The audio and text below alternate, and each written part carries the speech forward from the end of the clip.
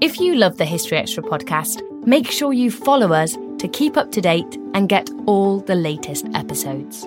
Thanks for your support, and I do hope you enjoy this episode. This episode is brought to you by Indeed. We're driven by the search for better, but when it comes to hiring, the best way to search for a candidate isn't to search at all. Don't search, match with Indeed. Use Indeed for scheduling, screening, and messaging so you can connect with candidates faster. And listeners of this show will get a $75 sponsored job credit to get your jobs more visibility at Indeed.com/HistoryExtra. Just go to Indeed.com/HistoryExtra right now and support our show by saying you heard about Indeed on this podcast. Terms and conditions apply. Need to hire? You need Indeed.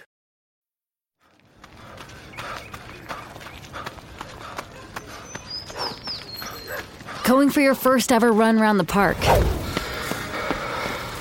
Literally running errands all over town. Running for the finish line and your personal best.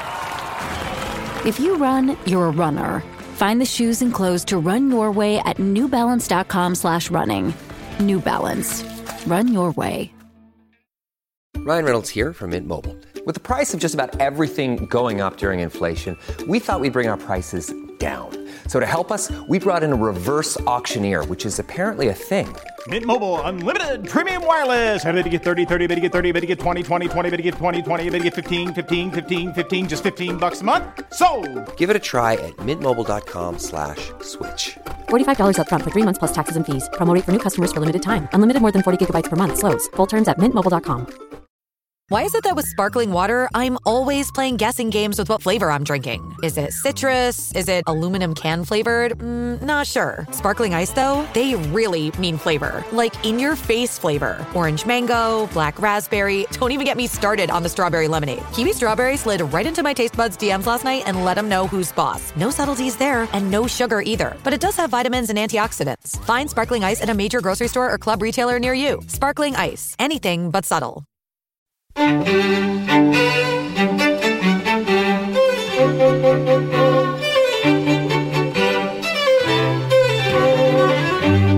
Hello and welcome to the History Extra podcast from BBC History Magazine, Britain's best-selling history magazine.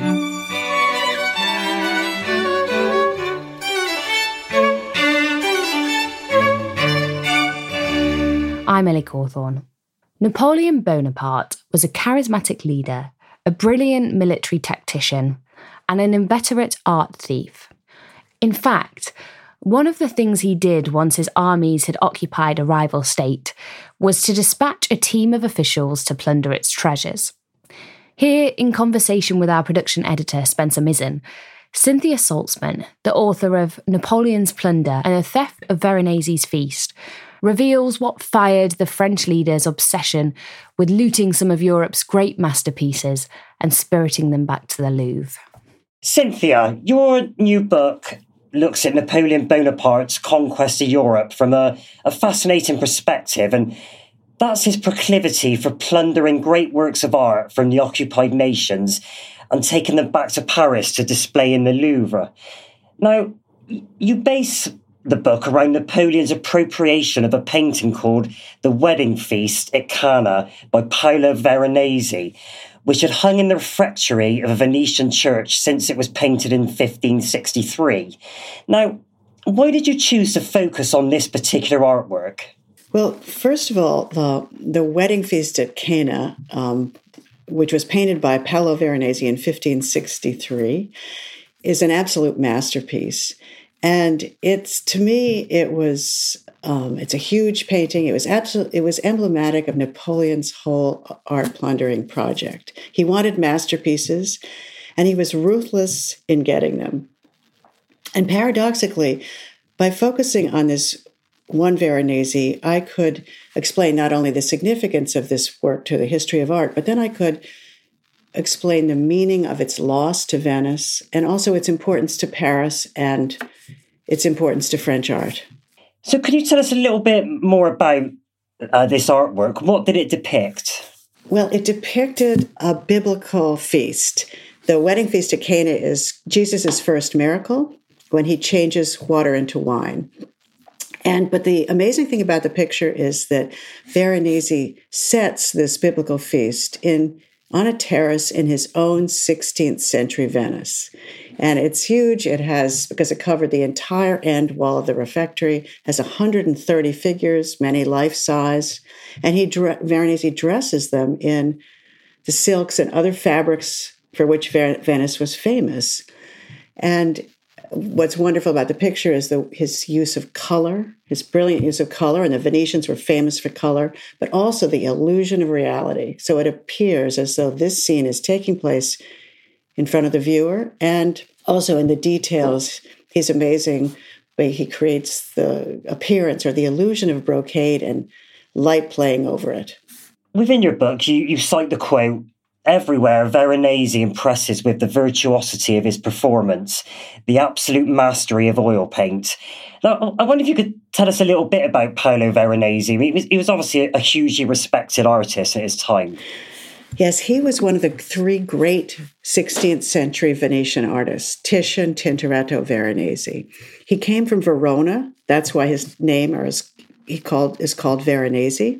And he moved to Venice in 1555, and he really established himself with a major commission in the Doge's palace, the government seat, on the ceiling. And he paints a picture of Jupiter expelling the vices. It's an allegorical painting, but the thing is, it makes it look as though these huge figures are falling from the sky.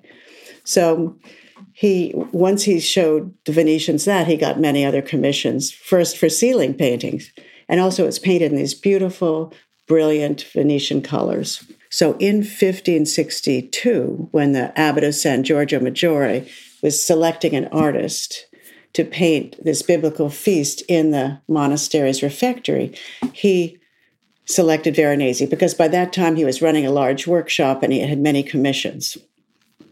And he'd really established himself in Venice. Now, returning to Napoleon, can you give us an idea of the scale of his appropriation of great artworks across Europe? I mean, how many masterpieces did he plunder and over how many years? Well, the scale was vast. The scale of his plundering was vast. He starts in his very first campaign in Italy, and this is when he took the Veronese. He's only 26, and what's fascinating is as he races across northern Italy, conquering various Italian states. He was fighting the Austrians, conquering Italian states that were either neutral or allied with the Austrians. He forces these states that he defeats into putting works of art into the terms of their peace treaties. And then he would go on later, when he's the Emperor of France or Emperor of the French, to plunder Germany and Austria, and not so successfully Spain. And then he also, the head of the Louvre would go back to Italy at the very end in 1811 and 1812 and 13. So it was vast. The plundering was vast in Italy, and this ultimately they would take some 500 works of art just from Italy, and only about half of them have gone back. And just to put this in context, I mean, had conquering armies plundered artistic treasures in the past? Was Napoleon the first to do this? No, art plundering really has had a long, long history, dating back to ancient times with the Romans, at least. In the 17th century, Queen Christina of Sweden famously plundered the art of Rudolph II when her armies invaded Prague. But in the 18th century, this had become, partly because of the Enlightenment influence, this was no longer the norm. So during the French Revolution, when France was at war with Austria, and they had victories, and the French had victories in the Austrian Netherlands, they plundered the works of art in Antwerp, these fabulous Rubens altarpieces, and that started it up again, really. And Napoleon followed that policy that had been started under the Reign of Terror, but I think he really made it his own. So he did it on a larger scale to anything that had gone before then? He did. It was on a vast scale, larger than anything that had gone before. And how much of a logistical operation was it to get these masterpieces back to France? I mean, what were the mechanics of appropriating the artworks? Well, it was a very complicated and difficult operation and high risk. And just this painting alone, this Veronese's Wedding Feast, they had to get it down from the wall. It covered the whole wall, 33 feet wide, 22 feet high. And it was attached to the wall it was attached to a stretcher, which was attached to the wall. So they had to get the nails out of the periphery. They pulled out the nails. And then there were also 3 rows of nails running across the entire front of the canvas. So when they pulled this painting down, these nails ripped through the canvas and made holes across the entire painting. They then wrapped it around a cylinder. It was the first of 5 paintings they put around this cylinder, put it into a crate, loaded the crate onto a ship, and had it sail down the Adriatic and across the Mediterranean to France. What do you think fired Napoleon's fascination with the art of the Renaissance? I mean, to what extent would he have been aware of great artworks as a young man growing up in 18th century France? Well, that's a great question. He was no connoisseur of art. And yet, I think the important thing is that he understood that the French kings had used art and architecture to aggrandize themselves, to build their political power, the image of their political power, and he would do exactly the same. So what exactly was he trying to say to himself, to his fellow countrymen and the world by plundering all these works of art? I mean, what image was he trying to project of himself? I think he was trying to project an image of power, but also in the book, I explain that the Louvre is his collaborator because he is plundering not technically for himself, but for the Republic of France, and all the destination of all these works of art is the Louvre. The Louvre, only 3 years before Napoleon's Italian campaign, it had been at the Great Palace of the French kings. It was taken over by the revolutionaries during the Reign of Terror, and part of it was turned into a museum. And they filled that museum with the art of the French king that they had taken from Versailles. And so in putting this plundered art in the Louvre and showing it to a wide public, not just France, but European public, and the museum's purpose was education, in a way he could link this plundering to the aims of the Enlightenment. Yes, that actually takes me on to my next question, because you write that the plunder of art reflected the worst and best of Napoleon's character. Now, I wonder if you could expand on both of those, because I guess it's easy to see why this reflects the worst of his character, but what do you mean specifically when you write that it reflects the best of his character? I think what I mean is that he was interested in the aims of the Enlightenment, in showing art to the public, but also he was interested in masterpieces as measures of civilization. And I think that it reflected his desire for greatness and glory, but also his ruthlessness in trying to get whatever he wanted, no matter what the cost, a cost that often tainted that greatness and glory. I mean, would a lot of these masterpieces being seen by a lot more people as a result of what he did? Yes, absolutely they were. And they were all seen together. The way they exhibited them at the Louvre was that they organized it in an art historically. So you'd understand the history of art.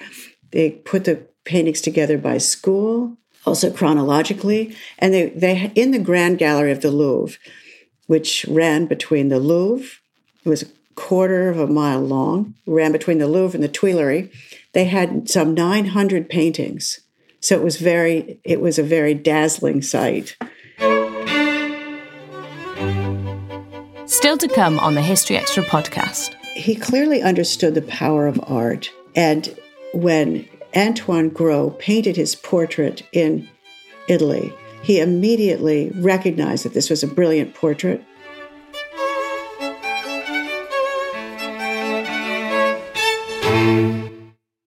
This episode is brought to you by Indeed. We're driven by the search for better, but when it comes to hiring, the best way to search for a candidate isn't to search at all. Don't search, match with Indeed. Use Indeed for scheduling, screening, and messaging so you can connect with candidates faster. And listeners of this show will get a $75 sponsored job credit to get your jobs more visibility at Indeed.com/History Extra. Just go to Indeed.com/History Extra right now and support our show by saying you heard about Indeed on this podcast. Terms and conditions apply. Need to hire? You need Indeed. We don't always realise just how much our negative thoughts and experiences stick with us and weigh us down. You may find your brain constantly running through a highlight reel of bad moments. That comment your friend made last week that hurt your feelings. That frustrating thing your mum does. Or that silly thing you said in a meeting. Maybe it's time to get it all off your chest. Whether it's a tiny annoyance or something much bigger, talking about it can give you some relief and lead you to a potential solution. That's where therapy comes in. It's a safe space to share whatever's weighing you down and learn to process it, so your internal highlight reel can focus on the good stuff. And BetterHelp offers affordable online therapy on a schedule that works for you. Connect with a licensed therapist by text, phone, or video call. Start the process in minutes and switch therapists anytime. Let it out with BetterHelp. Visit betterhelp.com/historyextra today to get 10% off your first month. That's BetterHelp, HELP.com/historyextra. Ryan Reynolds here from Mint Mobile. With the price of just about everything going up during inflation, we thought we'd bring our prices down. So to help us, we brought in a reverse auctioneer, which is apparently a thing. Mint Mobile Unlimited Premium Wireless. How to get 30, 30, bit to get 30, bit to get 20, 20, 20, bit to get 20, 20, bit to get 15, 15, 15, 15, just $15 a month? Sold! Give it a try at mintmobile.com/switch. $45 up front for 3 months plus taxes and fees. Promo rate for new customers for limited time. Unlimited more than 40 gigabytes per month. Slows full terms at mintmobile.com. How much of a psychological blow did taking this art deal to places like Venice, the other cities in which she was taking the art from? I mean, it must be really demoralising for these cities, these countries losing their great masterpieces. I think that's what he understood. And that's why, in some ways, he uses it as a weapon of war. He understood the psychological damage, that in a way you could continue the victory into the future. And for instance, the Duke of Parma was famous for its Correggios. Correggio is its most celebrated artist. And the victory at Parma's not such a powerful state, but when they take away the Correggios, which is one of the reasons that artists from all over, not only from France, but from the United States, went to Parma to see those Correggios. And the Duke afterwards tried for several months to have the French revise the terms of the treaty. Because, of course, the artworks are not it's much more damaging than taking just money. Did he face opposition from other countries as well? I mean, what did the people of Britain make of what he was doing? The fascinating thing was, other countries thought it was terrible. Even the French themselves, a group of French artists signed a petition asking the French not to take the antiquities from the Vatican and Rome. They said Rome is the art capital of Europe. And the argument was also, if you remove these antiquities from Rome, you will lose the context. They will be out of context and nobody will understand them. Then, of course, when foreigners went to the Louvre, many of them were dazzled or conflicted. Why did he choose to display these artworks in the Louvre? I mean, you've obviously talked about the Louvre a little bit earlier, but can you tell us a bit about this great public museum? Would it be fair to say that Napoleon's plundering of Renaissance art turned the Louvre into one of Europe's great cultural powerhouses? I'd say that it is fair to say that.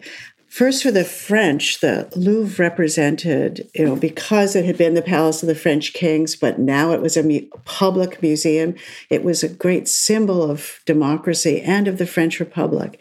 And when Napoleon added all these plundered works, I think it really came to represent the military might of the French Republic, but also its cultural power.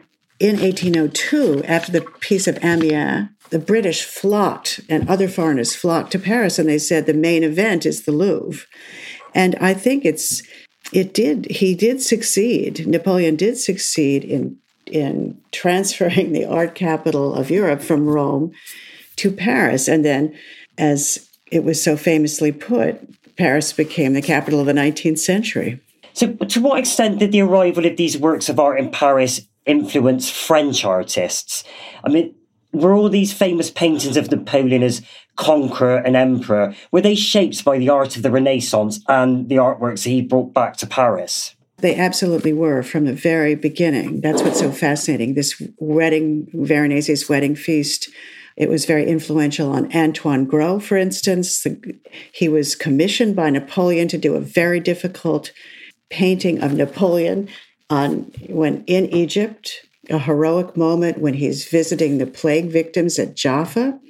But the Egyptian campaign had gone very badly. So it was a difficult commission. Napoleon wanted a propaganda picture, but Gros painted something much more complex and really a great picture. And immediately the director of the Louvre, when Gros put this painting up, when it was exhibited at the Salon, the director wrote to Napoleon and said, now the French can stand with the Venetians.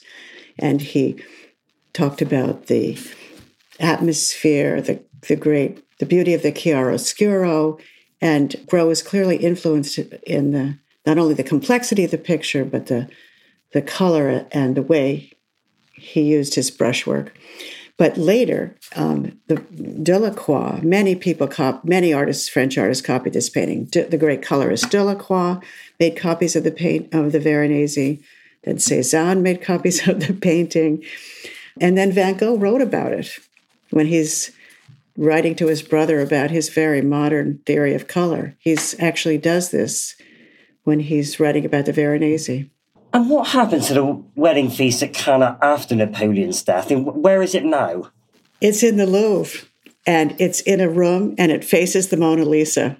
And what happened was that after Wellington and the Allies defeated Napoleon at Waterloo, they made the decision that that the French king, whom they just put on the throne, should send back all the works of art that Napoleon had stolen from his enemies and were in the Louvre. But the Austrians were in control of Venice at that time. So it was up to the Austrians to get the painting back. And the French curator, when the Austrians came to the Louvre to tell the director, pack up the pictures for Venice, the French curator immediately wrote a letter saying if the Austrians try to move this Veronese's wedding feast, they risk damage and possibly destruction. That letter, or that memo, went to the Austrian emperor, and he was leaving Paris that day. So he had no time to really think about it, and he agreed to let the French keep it. If you visit the Louvre today, I mean, are these artworks, are they in evidence everywhere you go in the Louvre? I mean, are they very prominent in the museum today? Oh, it's fascinating. Well, in this room where the Veronese hangs across from the Mona Lisa, it's called the Salle des États. There's the great Jupiter that he did for the ceiling of the Doge's palace, and several others from Venice. And actually, what's amazing is and others are in the Grand Gallery, is to see these Italian paintings are still at the heart of the Louvre. Only a few galleries away are some of the French paintings, the Delacroix, the David, whose coronation was influenced by this Veronese. So it's very interesting to see the Napoleonic history right in only a few galleries away from the wedding feast and these other paintings that are still there. During your research for this book, what did you learn about Napoleon as a character? What was the two or three things you really took away from him about what made Napoleon tick? Well, one of the things, he's completely brilliant. He's able to do many, many things at once.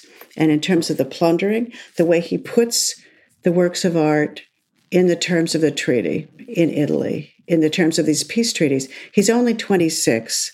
And from the very beginning, this art plundering was on his mind. He's only in Italy. He's only just reached Italy.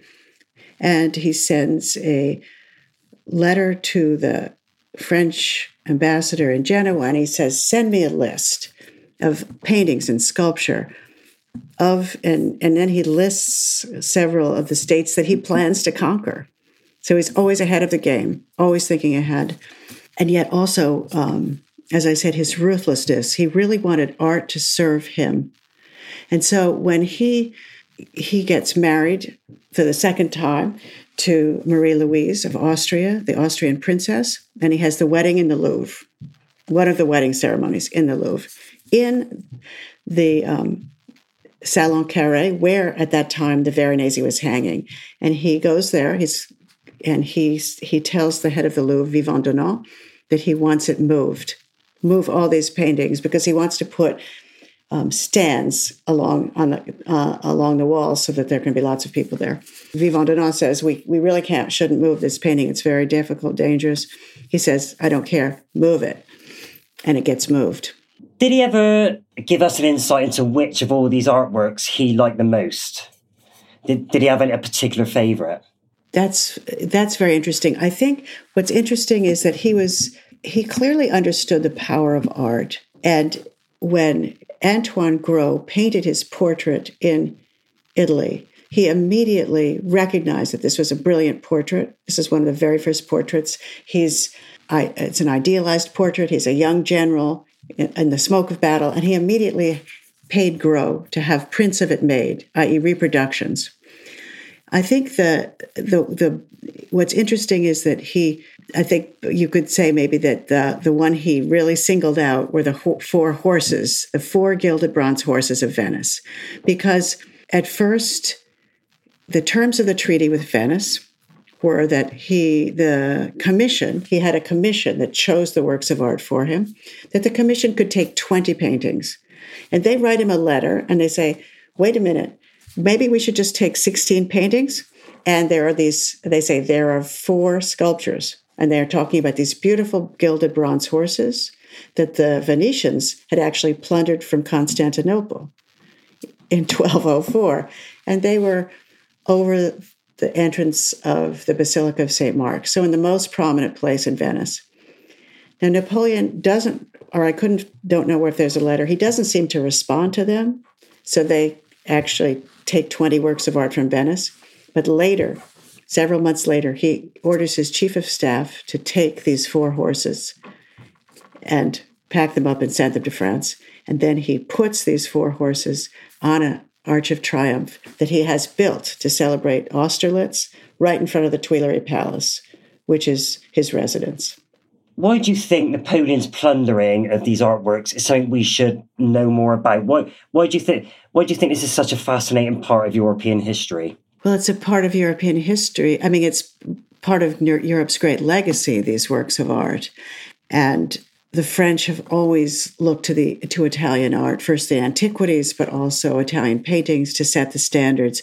And the Louvre is still, one of the greatest museums in the world. And it was the model for many other museums in the early 19th century. After Napoleon's defeat, Berlin and in Madrid and in Amsterdam all had started their own national museums. And they were inspired by the Louvre to a certain extent. Absolutely inspired by the Louvre. That was Cynthia Saltzman.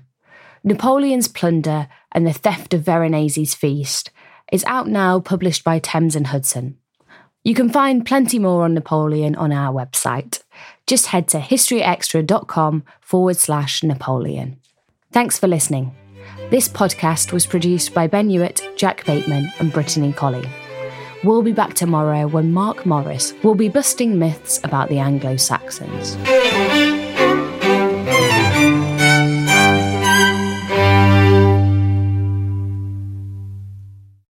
A collision between a Chinese jet and an American spy plane.